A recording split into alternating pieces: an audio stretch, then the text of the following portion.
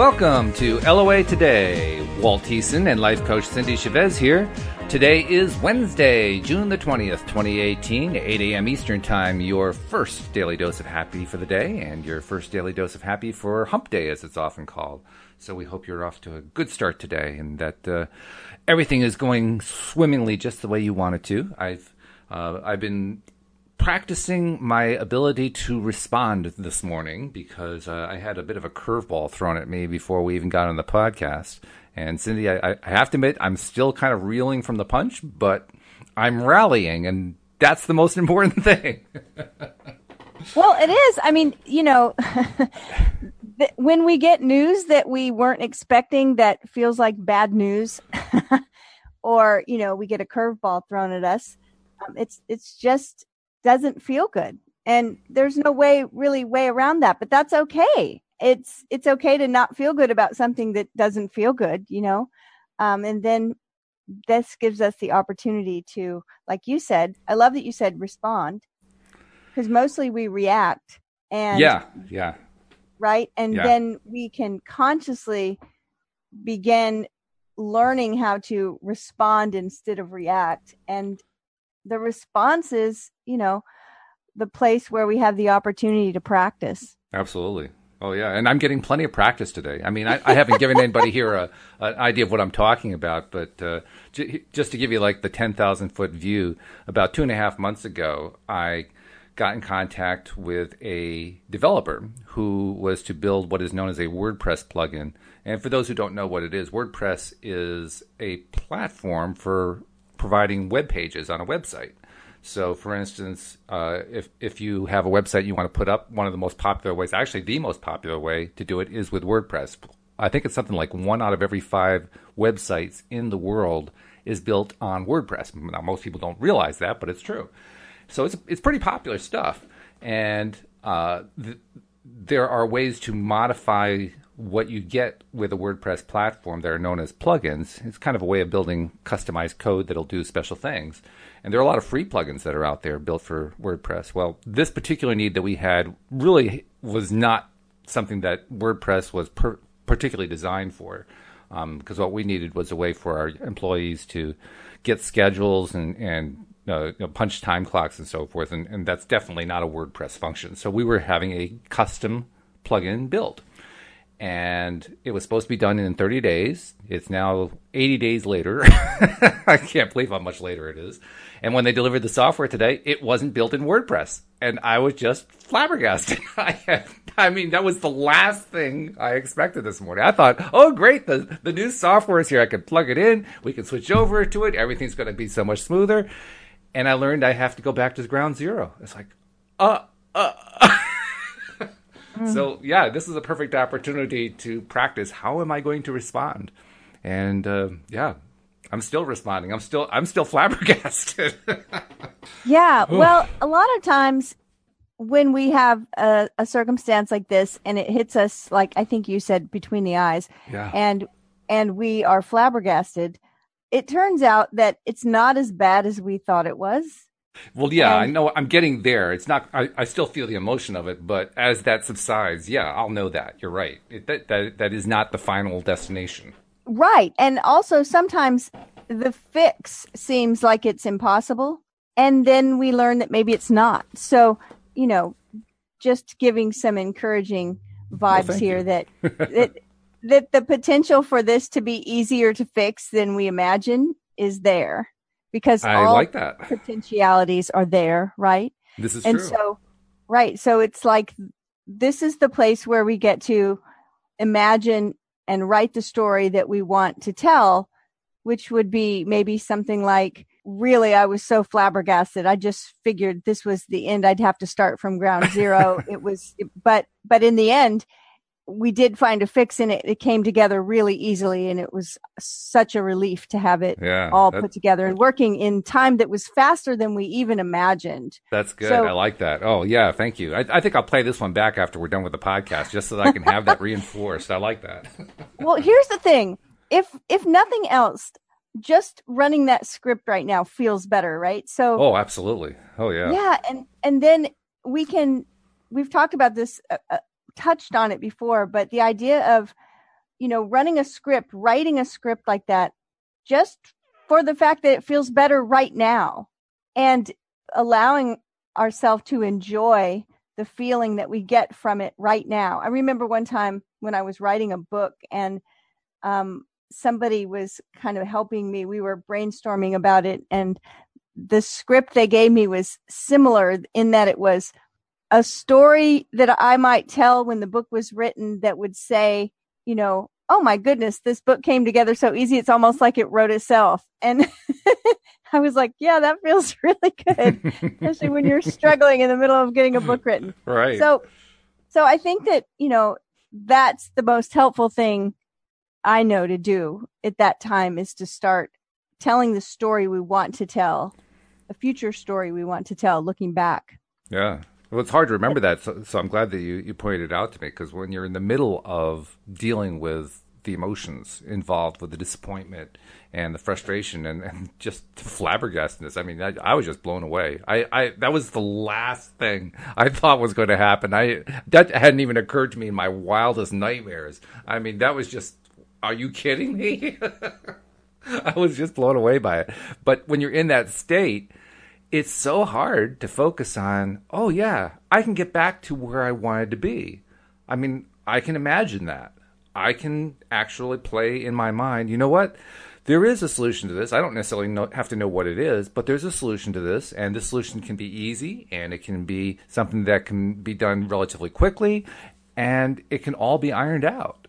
Yeah, I mean, that's the thing, is when you are in there, when you're down in it, when you're in the, like you said, in the emotion of it, kind of immersed in it happening, it's really hard to see your way out of it. It's really hard to reach for those things. That's why having coaches and partners and people that can reflect and, brainstorm with us is so useful. And so, it reminds me of the thought I had when you were saying that was this ridiculous question. It's like, well, Walt, do you think that in 5 years you'll still be struggling with trying? No, I don't think so. No, of course not. And I remember somebody said to me when one of my children was really young, they said, he's I think I was trying to teach them to tie shoes or something. And it was just like, just not getting it. Right. And they said, look, he's not going to be in that like third grade and still not know how to tie his shoes. Like, it'll happen. True.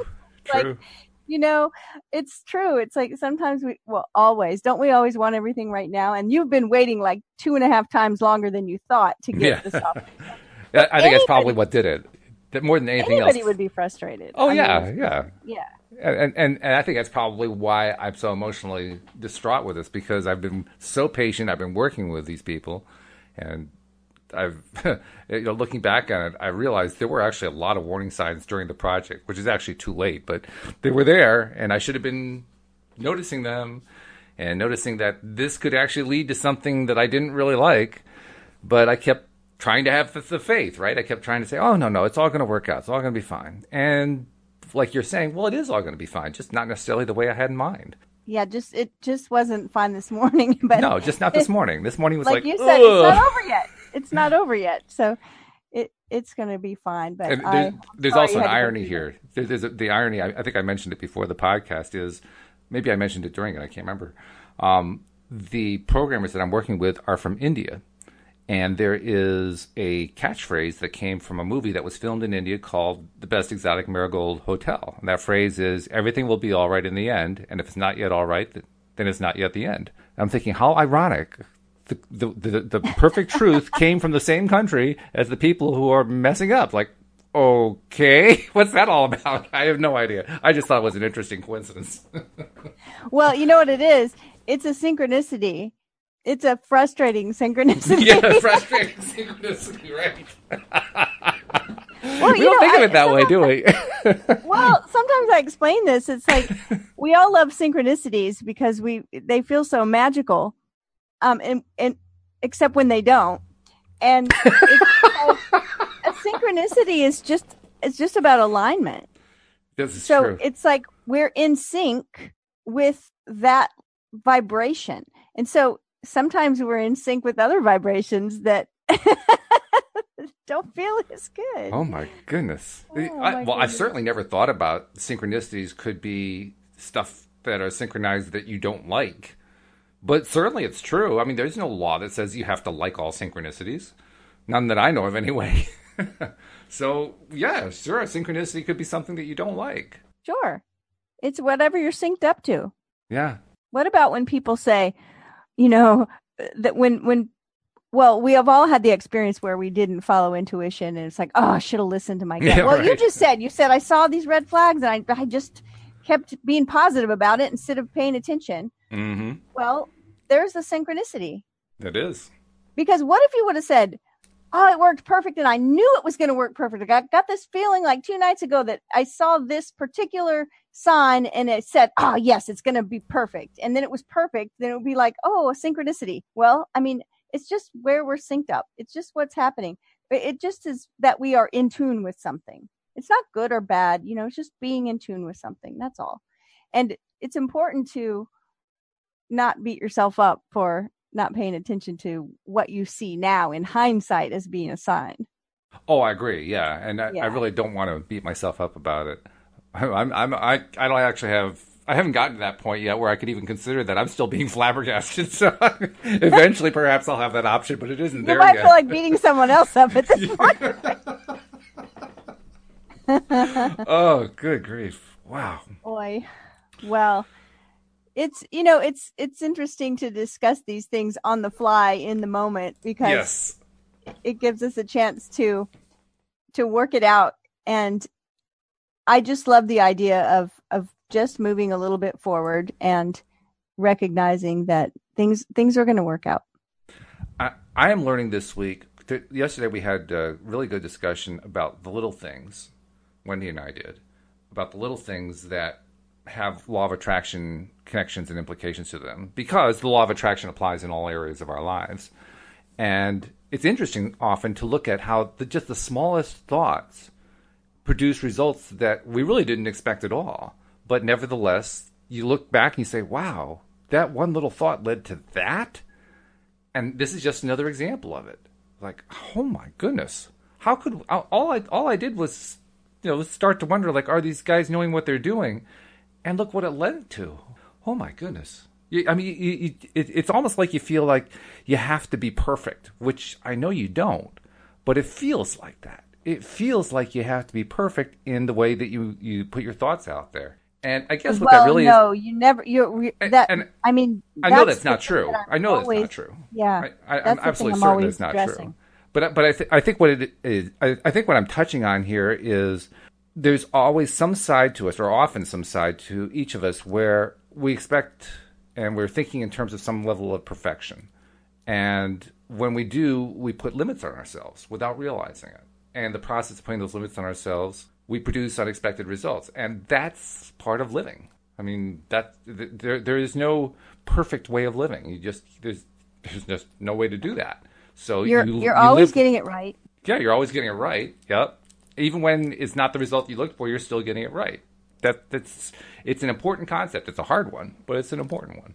And it's what I'm being reminded of this morning. You're always getting it right, and you'll never get it done. Yeah. I hope the project gets done at some point. I mean, I really want this project done. I really do. You had written that you're never getting it wrong, and you'll never get it done. You had put it into the positive, so you said you're always getting it right, and the road goes on forever. Right. Yeah. Exactly. Yeah. We don't want the frustrating road to go on forever. No. That's sure. No. That's for sure. And I really do want to be able to use the software. So, I mean, I want the milestone to be reached where the software is actually functioning the way I need it to. Exactly. And so it's just knowing that there is a solution that's easier than you think. Yeah. And can be put in place quicker than you think. We know this because we know that there's potential for everything. Yes, it's true. And it's where I have to redirect my attention now and just keep redirecting and redirecting. Like, yes, this is all going to work out. It can happen quickly. It can happen smoothly. And I want it to happen quickly, and I want it to happen smoothly. And I want there to be this resolution that I don't care where it comes from, just as long as it comes.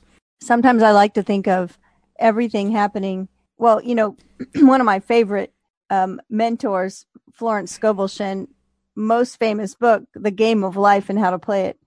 Sometimes I like to think of everything as a big kind of video game. It's like where you think that you're going right along exactly the way it's supposed to be, and then a curveball happens, and you're like, "Oh no!"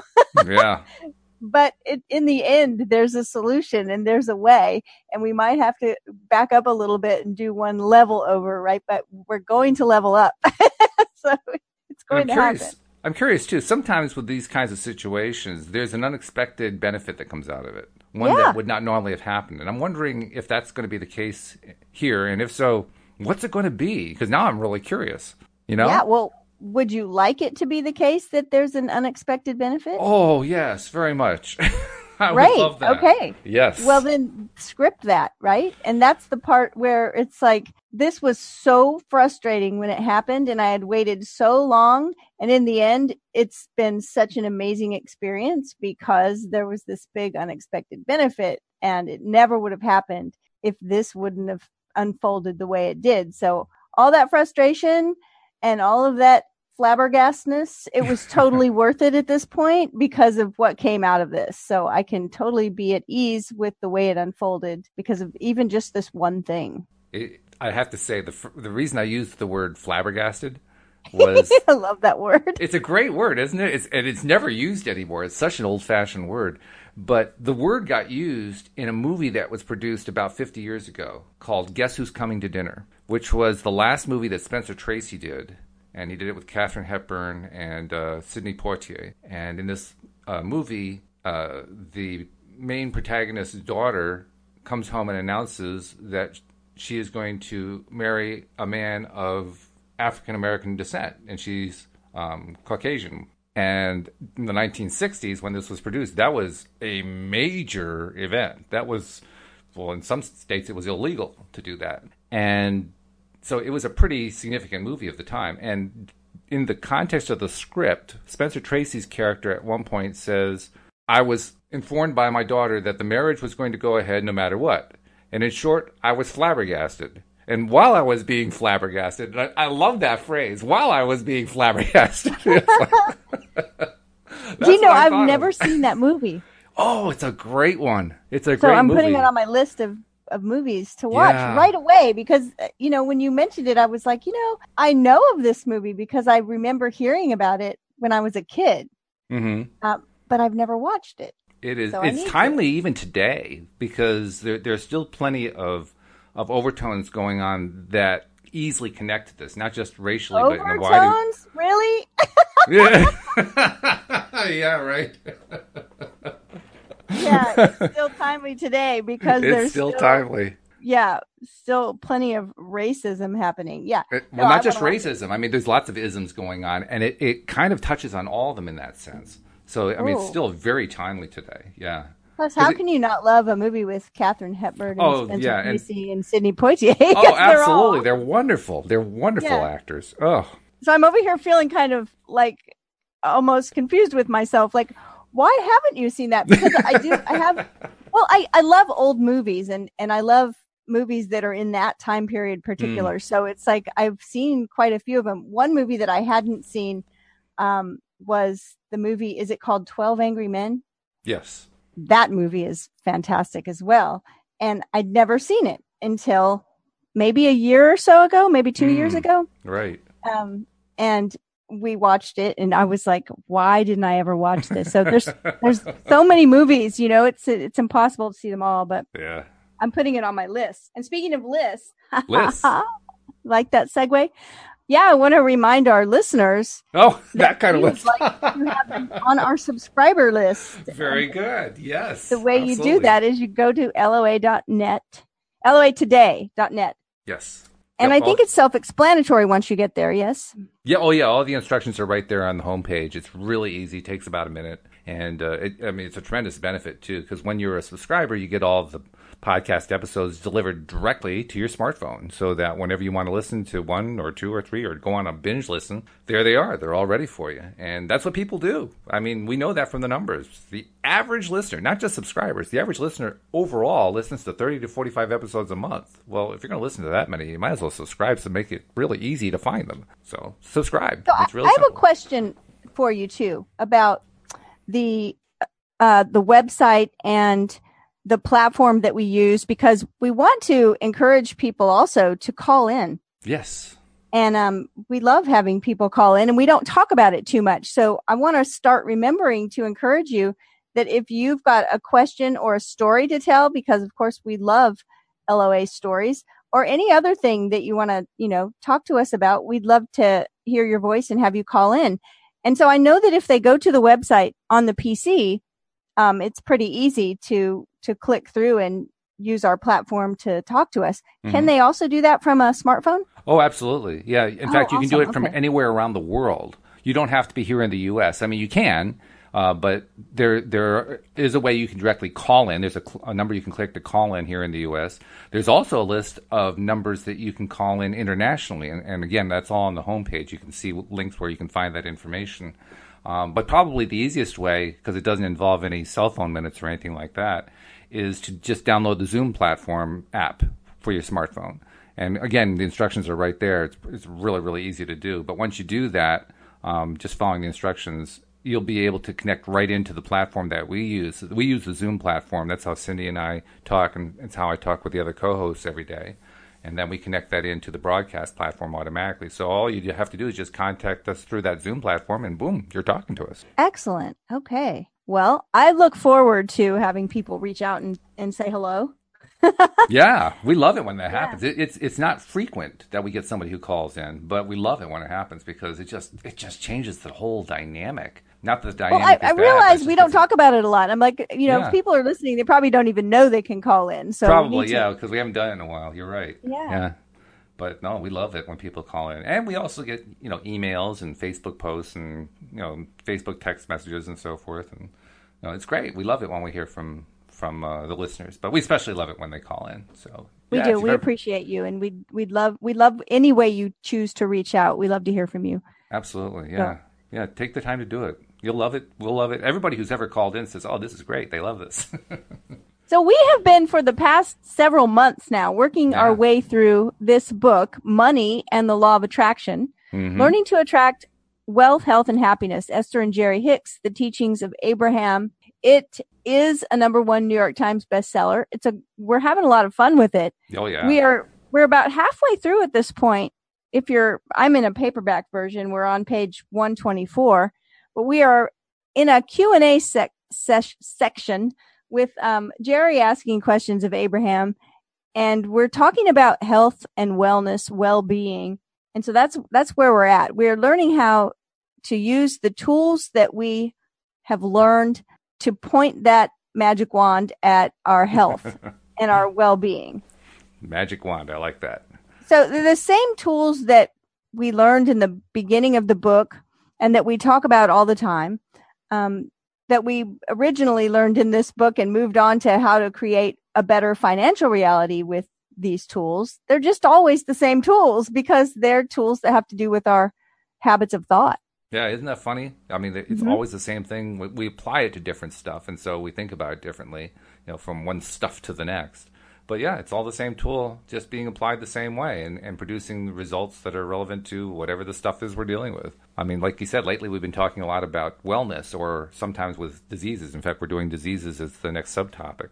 But it all ties into the same idea that if we get ourselves into that good feeling, that highly aligned with positive emotion place, then all the stuff we want to attract, we're able to allow in.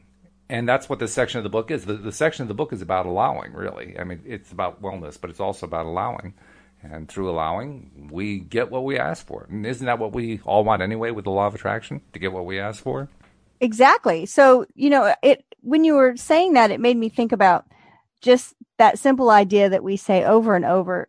I'm sure people that listen to us every day, they hear us probably say this every day. Alignment first. Alignment first. And What does that mean? And what it got me to thinking about was your software issue, your plugin issue. Yeah. And I told you the story of a friend of mine who had an issue after issue with someone that they had hired, and so they had to let them go and find someone else. But they were really frustrated about it, and they let them go. And then they got online and they started searching for someone else. And then they had the light bulb moment of, oh gosh, I'm so frustrated right now. Like, what kind of person am I going to attract to replace this other worker if I'm in this kind of state of alignment, right? And it reminded me of the acronym HALT. Oh, yes. HALT. It's an acronym for hungry, angry, lonely, tired. All times that we shouldn't be like making big decisions or right? Yep. And it reminded me of that because why? Because when we're hungry, angry, or maybe hangry, right? Yeah. Lonely, tired. I mean, those are feelings we don't really want to be feeling usually. And we're not in alignment with what we want when we're feeling those things. I'd almost want to change the acronym to FALT, FHALT, so I can put frustrated in there. Okay, let's do.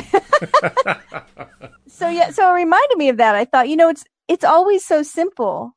It's always the simple thing of taking care of ourselves, getting enough sleep, making sure we're not hungry, eating some food, dealing with our emotions. It's like very basic self-care, and then getting ourselves into alignment first, and then doing the thing, whatever it is. Yeah. Whatever it is. So this section that we're on today starts with the question from Jerry that's, what's the effect of vaccines on diseases? So you want to read Jerry's part? Sure. Yeah, Jerry says, since we create our illnesses through thought, then why do vaccines, like the one we have for polio, seem to almost put an end to the spread of those particular types of diseases? And Abraham says, the illness amplifies your desire, and the vaccine amplifies your belief. Therefore, you have accomplished the delicate balance of creation. You want it and you allow it, or believe it, and so it is. I think it's really interesting. The illness amplifies your desire. Your desire for what? Your desire for health. Yeah. For wellness. The vaccine amplifies your belief. We were talking yesterday about placebos. Yes. And I know there's one teacher that says labels them all just permission. Mm-hmm. It's like giving ourselves permission to get better. Yeah. Yeah. Makes sense. It's sort of like giving ourselves the belief that something can help. Mm-hmm. And that's, I think what they're saying here is that when we say this isn't incurable, there really is a way that it can be helped. Like you brought up probably last week, the 4-minute mile. Right. That up until the point where someone had actually ran a mile in 4 minutes, it was thought to be that unbelievable thing. No one could do it. It was impossible. Right. Once someone did it, the next year, people were doing it all over the place. All of a sudden, they had permission to do something that had been deemed impossible. Yeah, they believed what they couldn't believe before. Yeah. So really you want it and you allow it or believe it, and so it is. And interestingly enough, when we look at the placebo effect, and I this is like me once more getting on my soapbox and speaking to the scientific community, what I really, really very much want to see research scientists do is to spend more time studying placebo. And I'd particularly like them to figure out ways to study it in the context of accepted treatments that through the scientific method have, in their eyes, proven to produce a statistically relevant result that is an improvement for the patient in some way. Because I just believe more than anything now that if they could study it closely enough, they'll find there is a strong placebo content to those particular positive results that the studies produce. I mean, right now, most scientists will separate it. They'll say, well, there's either you give them a sugar pill or you give them the real thing. And, with the real thing, they get the positive result. But with the sugar pill, they also often get the positive result. And I'm suggesting, why not see if that placebo effect also works and helps reinforce the results with the statistically positive result of the actual treatment. Well, and that's exactly what Abraham's saying, right? Is that exactly. Some of these drugs, some of the reasons or part of the reason, I think Abraham's saying all of the reason, but I feel like what I'm hearing from you is part of the reason why this medicine or this treatment helped me was because I believed it was going to help me, right? Oh, yeah, exactly. That's the placebo part of it. So it's that additional help that happened from the actual belief in the treatment, regardless of what the treatment was. But actual treatment, not a placebo pill. Right. Yeah. Because here's the thing, even with actual treatments, when scientists or research scientists determine that treatment X is efficacious for dealing with condition Y, what they're really saying is it produces a statistically improved likelihood of success. It does not mean that it always works for everybody. Right. Exactly. And I have this really deep-seated belief that if they were to learn how to combine placebo with the treatment, that those numbers would skyrocket and that the success rate would approach 100%. And so it's dependent on the individual and the individual's belief. Yeah. And possibly the individual's belief in believing. Interesting point. Yeah, that's true, because you have to believe in believing to some degree. Well, we do. Like, that's what one of the things that we've recognized is that our beliefs have power for good or for not. But I mean, right? It's like the things we believe. We talk all the time about limiting beliefs. We talk about powerful beliefs. And so we know that our beliefs play into this. Oh, absolutely. Well, I mean, those of us who are law of attraction practitioners are certainly aware exactly. of it. I'm thinking more of like the broader population that isn't familiar with law of attraction. And I'm thinking, wouldn't it be great if we can incorporate those same kinds of belief factors so that they can also get the benefit of it? And by the way, that's what I'm saying is it's sort of incumbent on the individual. Well, it is. But one of the main factors of a placebo is belief in the person who's giving you the sugar pill. Ah. That's one thing that science has determined, that the sugar pill effect is caused primarily by the confidence that the patient has in the doctor who's giving them the sugar pill. So we need the doctors to be more persuasive. Well, we need to leverage that that comfort factor, because there's a definite comfort factor there, that the patients feel comfortable believing the doctors, that they're willing, they can handle that level of belief. So why not feed into it? Instead of asking everybody to be law of attraction practitioners, why not just ask the medical profession to take advantage of the fact that patients trust them and to use that as a way to help them heal? Well, I think that's one of the things that I think I might have mentioned it yesterday, that both my parents had been very ill, and both of them had doctors that, I almost want to say I'm making air quotes, but we're believers, in believing, because I remember my mother's doctor saying to us, pointing to his head and saying, "This is the most powerful organ in the body. What's going to make the difference is how she's thinking and what she believes," which is definitely advanced. And it was awesome, because of course we believed that we could create a better reality, and we ended up doing that. So it was nice to have a doctor that was, what it is that it's impossible to have faith if you've lost hope. So if you're feeling hopeless, that's the first thing that has to happen, is to have our hope restored. Mm-hmm. And once our hope is restored, then we can find that momentum and move towards not hoping that something happens anymore, but envisioning it happening and having faith it's going to happen. And so I think that was the key with her, is that there was a doctor that gave her hope, mm-hmm. instead of no hope of, you're not going to make it. So this is talking about faith. This is, I just looked to the book to see what the next subtitle was. We're right on it. Yeah. And I realized it says, what about medical doctors, faith healers, and witch doctors? Which is quite a sentence, I have to say. Right? But Jerry asks, well, that would lead me to my next question. People like witch doctors, faith healers, and medical doctors, all of them have the reputation for healing some people and for losing some of their patients too. Where do you see the place for such people in thought or in life? And Abraham says, the important thing that they have in common is that they stimulate belief in their patients. The first part of the balance of creation has been accomplished because the illness has enhanced the desire for wellness, And anything that brings about belief or expectation will give positive results. When medicine and science stop looking for cures and begin to look for vibrational causes or imbalances, they will see a much higher rate of recovery. If a doctor does not believe that you can recover from your illness, your association with that doctor is extremely detrimental. And often, well-meaning doctors will defend their doubt for your recovery by pointing out the odds against it, telling you that it's not likely that you will be an exception.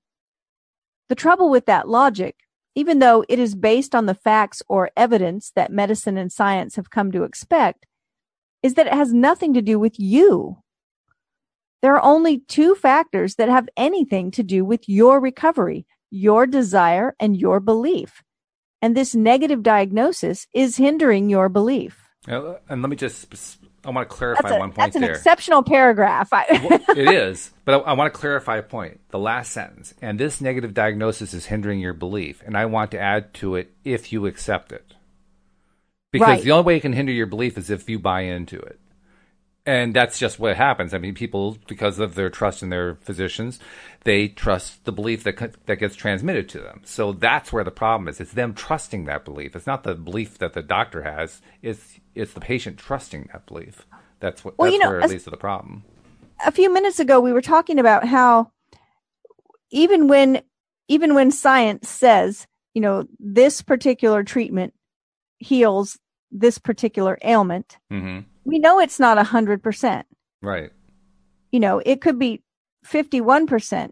It could be 68%, 97%, right? The number might get closer to 100, but there's going to be someone that it didn't work for. True. And there's going to be people that it did work for. And I love the way they fleshed that out in this paragraph, saying, that the trouble with that logic, even though it's based on the facts or evidence, is that it has nothing to do with you. Yeah. I mean, you could be the one person that it didn't work for. And you could also be the one person that does not succumb to the disease. I mean, it's nothing about you. It's just a number. It's just a statistic. It's not personal, right? Well, so it is and it isn't. I mean, I understand what your point is. I think the broader point is that it's entirely up to you.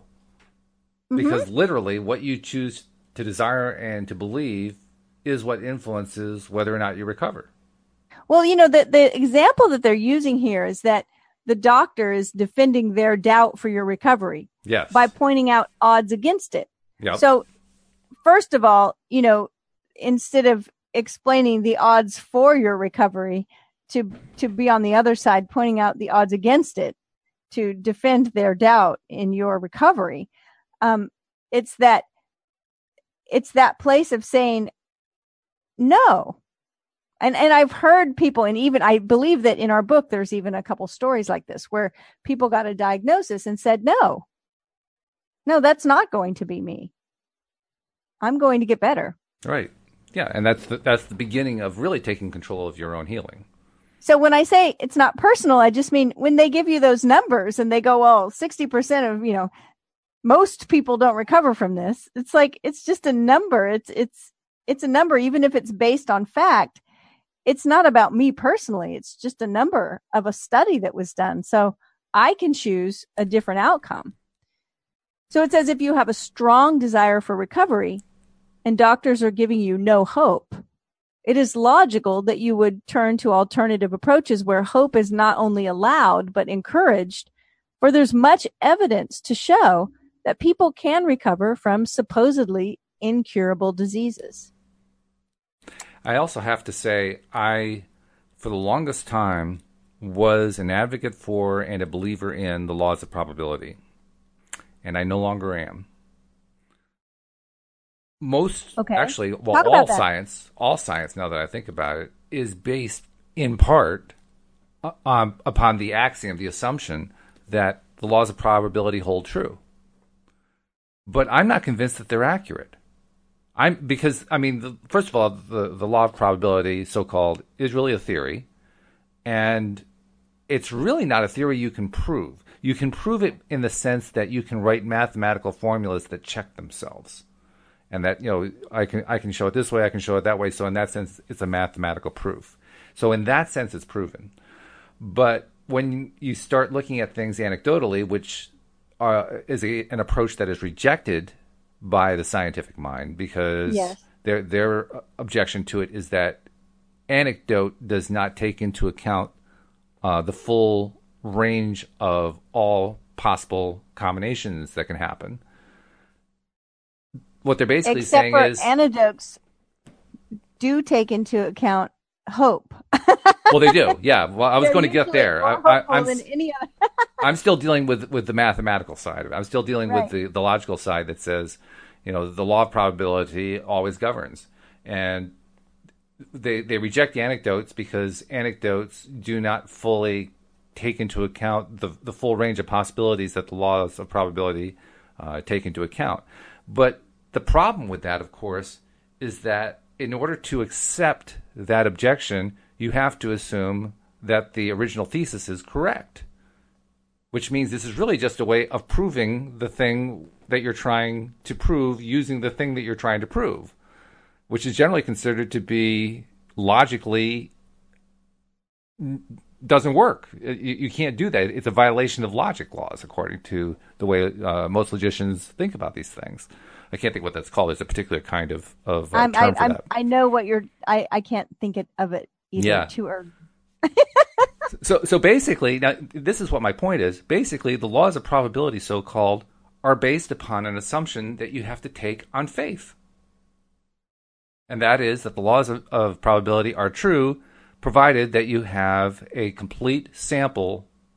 Well, actually, sample is inaccurate. You have a complete range of all possibilities covered, and that mathematically you can always count on the distribution of different kinds of results to be similar to the way the data is distributed within that range.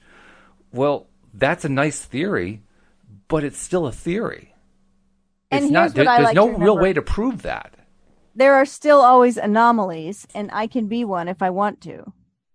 And if you have an anomaly, according to logic, that disproves the theory. The exception does not prove the rule. The exception disproves the rule. They like to say the exception proves the rule, but that's just a way of saying, I don't want to have to deal with the anomaly. Right? So the bottom line is here, we get to affect the outcome. We do. Yeah. And that's a hard one, because there's no way for mathematics to take into account the human factor. So, right. I mean, I fully appreciate the math side of it, but I think I appreciate it more than many mathematicians do, because the mathematicians aren't willing to consider the idea that there is a human side to mathematics. And yet, the one thing that we know for sure is that everything that happens in existence is directly influenced by the observer. That's the observer effect. I mean, that's right out of quantum physics. Well, if that's true, then that's also going to be true of mathematics. That means mathematics is influenced by the human factor. We are powerful beings. We certainly are. I'm learning every day just how powerful we are, and I'm still blown away by it. I wonder if the day's going to come where I'm not. Francis Scovel once said that if we really understood how powerful our words were, it would completely change the things that came out of our mouth. Yeah. And I think about that with thoughts as well. Okay, so let's see. The next section is your physician as a means to well-being. So I think we're tying the concepts together here. So what does Abraham have to say? Abraham says, do not condemn your modern medicine, for it has been created because of the thoughts, desires, and beliefs of the members of your society. But we want you to know that you have the power to accomplish anything that you desire, but you cannot look outside of yourself for the validation to do so. Your validation will come from within you in the form of emotion. Now, this is in italics. Seek your vibrational alignment first, and then follow through with inspired action. Let your medical community assist you in your recovery, but do not ask them to do the impossible. Do not ask them to give you a cure to compensate for your misalignment of energy. Boy, does that deserve underlining or what? I mean, it's already in italics, but it needs to be underlined too. Do not ask them to give you a cure to compensate for your misalignment of energy. Woo, that's so powerful. Yeah. Without asking, there can be no answering. And attention to a problem is really an asking for a solution. So it's not unusual that doctors would be examining the physical body, looking for problems for which they might have a solution. But looking for problems is a powerful catalyst for attracting them. I sure know that.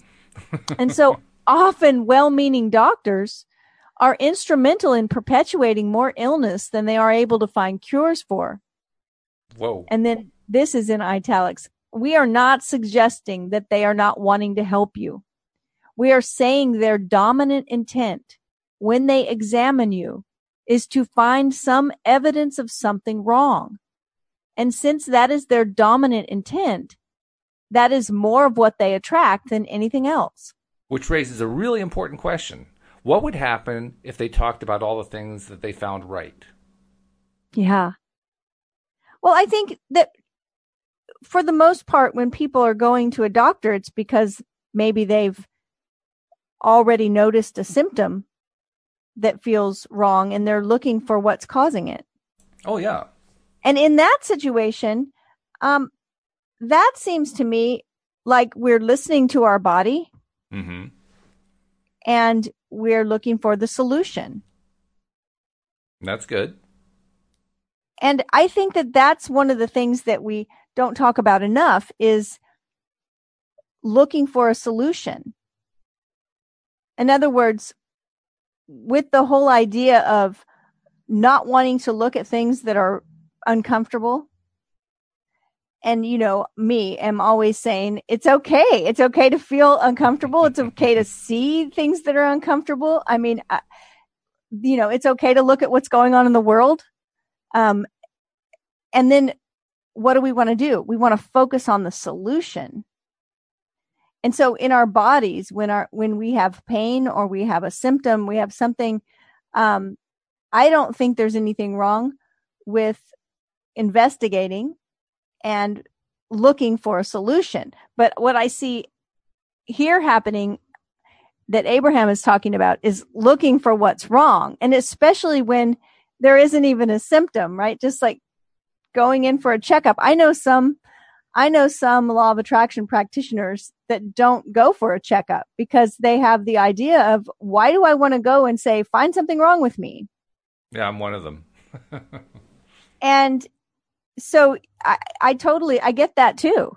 But I think that if there's something obviously wrong, I use the word wrong. I think it's something right with us when we have a symptom, because our body is trying to heal itself and also trying to alert us, saying, hey, pay attention. There's something happening over here. Oh, I agree.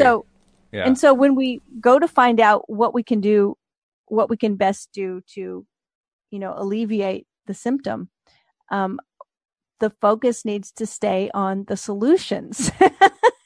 It does. And actually what the path you painted there is why even when I do have a symptom, I usually don't go to the doctor. In fact, I almost never go to a doctor.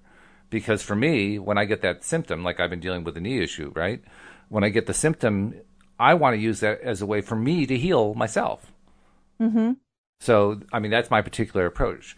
There are a lot of people who still do it the old-fashioned way. They want the doctor to cure them, which Abraham pointed out very nicely. That's really not the right thing to do. You don't want to ask the doctor to cure you for being out of alignment with yourself. But nevertheless, people still do that. That's why I think it's one of the... They mentioned that in the alternative, you know, kind of medical communities where people are more focused on wellness, that there also seems to be more of an acceptance of hope and of more of an acceptance of the idea that we can bring healing to ourselves. We can allow healing in. And I know that's been my path. Mm-hmm. I'm my approach is similar to yours. And when I do seek out support, it's usually from an alternative practitioner that understands my belief system. Mm-hmm. Which is very important. And that can support me in thinking better thoughts towards becoming well. This is interesting. I want to read this little paragraph and get your thoughts. Okay.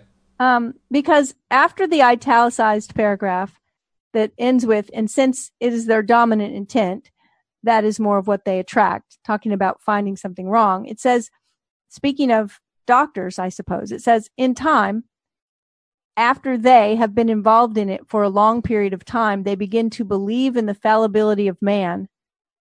They begin to notice more often what is wrong than what is right. And that is the reason so many of them begin to attract illness into their own experience. Mm-hmm. Sure. Which is why I think it pays to focus on what's right.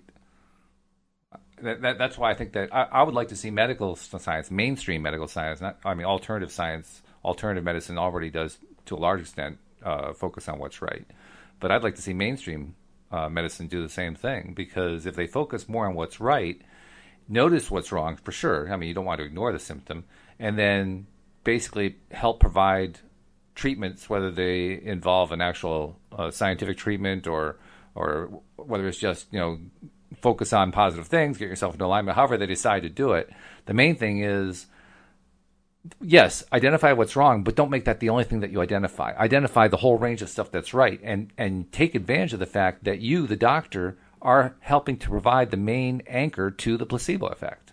That placebo effect is huge for someone, even if they don't understand how important it is to take control of their own mind. Even if they don't understand the importance of getting into alignment, it's still very powerful. So effectively, a medical doctor, including a mainstream medical doctor, can help a patient heal faster by helping the patient believe that they can heal faster, by helping the patient believe that their body is already doing most things right, that it's just one small thing that needs to change, and they can make that change, and they will get better. That's why I want medical science to study the placebo effect more. I really believe they could, within the modality that they have in mind, they have their own way that they want to do things. They have their scientific approach. Within that approach, just by making this shift, they can produce tremendously better results than they're getting. Yeah, I think I like that so much, the idea that every symptom is a healing gesture. I mean, that's really one of my favorite ideas to remember when I have a symptom of any kind, right? Every symptom is a healing gesture. The sentence you just said, I thought was so powerful, that your body's already doing most things right. Yeah. And even the symptom is a healing gesture from your body. So the idea that to be encouraged and to be reminded in a really powerful way when there's, when the doctor detects what's going on, is the reminder of all of the things in your body that are working right. And even all of the things that are working right to produce this symptom to get your attention, it's like such a different take on it. The perspective is so different. The perspective is that you absolutely can support your own healing with your thoughts and your ideas and your beliefs. And I think mainstream medicine is doing that more than they did by a lot. Yeah, I think so. Certainly, when they run a battery of tests, what happens? They get the test results back. They see it on the chart for that particular patient, right? And they go through the chart, and it's like normal. All these tests showing all the things that are going right. So all they really need to do is shift their own perspective, and they're starting to learn to do that. Shift their own perspective to, you know what, your body's doing really, really well, and then communicate that to the patient. Yeah, and put some focus there. Yeah, exactly. Because we know that what we focus on expands. That's right. And see, that's the argument, like, for people that don't want to deal with some uncomfortable things that are happening.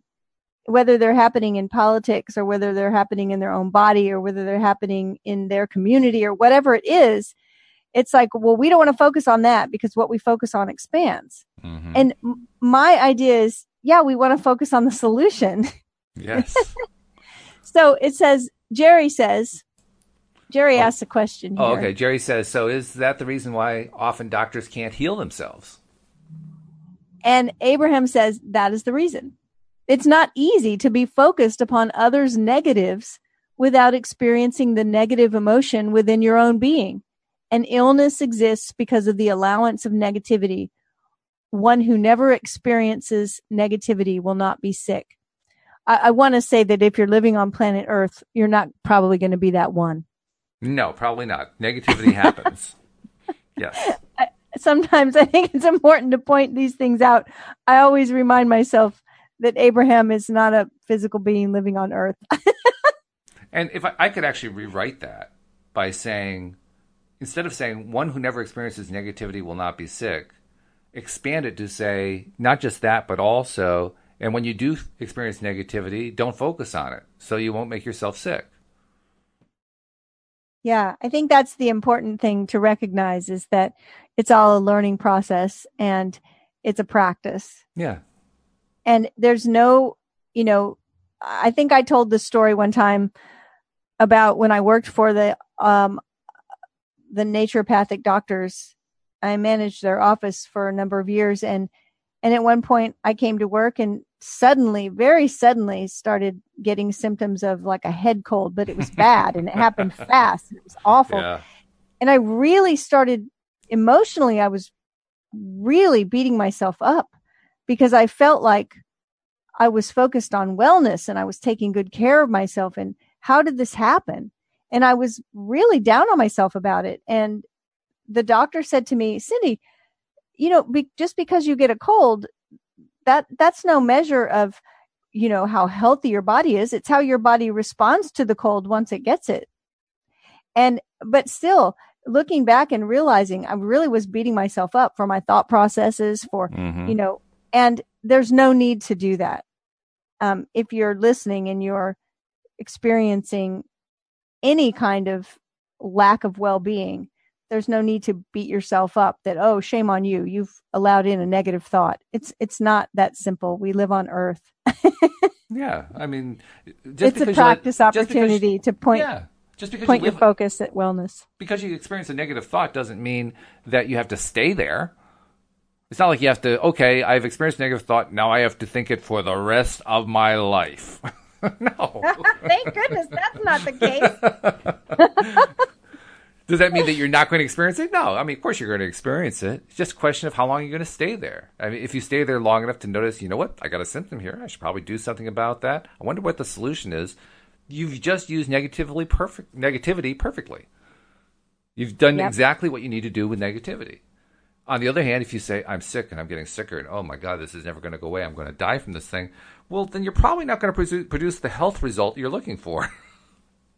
Right. So just shift the focus. Shift the focus. That's it. Yeah. And of course, we have to always throw in the proviso. We're not medical doctors, so we're not giving out medical information under the law. We're not allowed to do that, and we're not giving out medical information in that sense. What we're giving out is energetic information. We're saying change your emotions, and you're going to find you're going to get healthier results.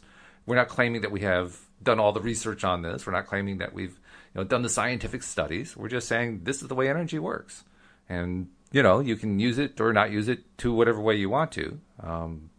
Certainly, I wouldn't recommend if you're working with a doctor that you just stop working with a doctor unless you're finding that the doctor isn't really suiting you and fitting your needs. But by all means, stick with your medical professionals if you're feeling comfortable with them. Agree. Just got to throw that in there. So let's see. I think we actually are well over. We have to stop the podcast, don't we? We have to wrap it up. Well, it's been great. I look forward to talking to you again next week then. I'll be back then. I hope you will too. And we'll see you all next time here on LOA Today. Goodbye, everybody. Bye, everyone.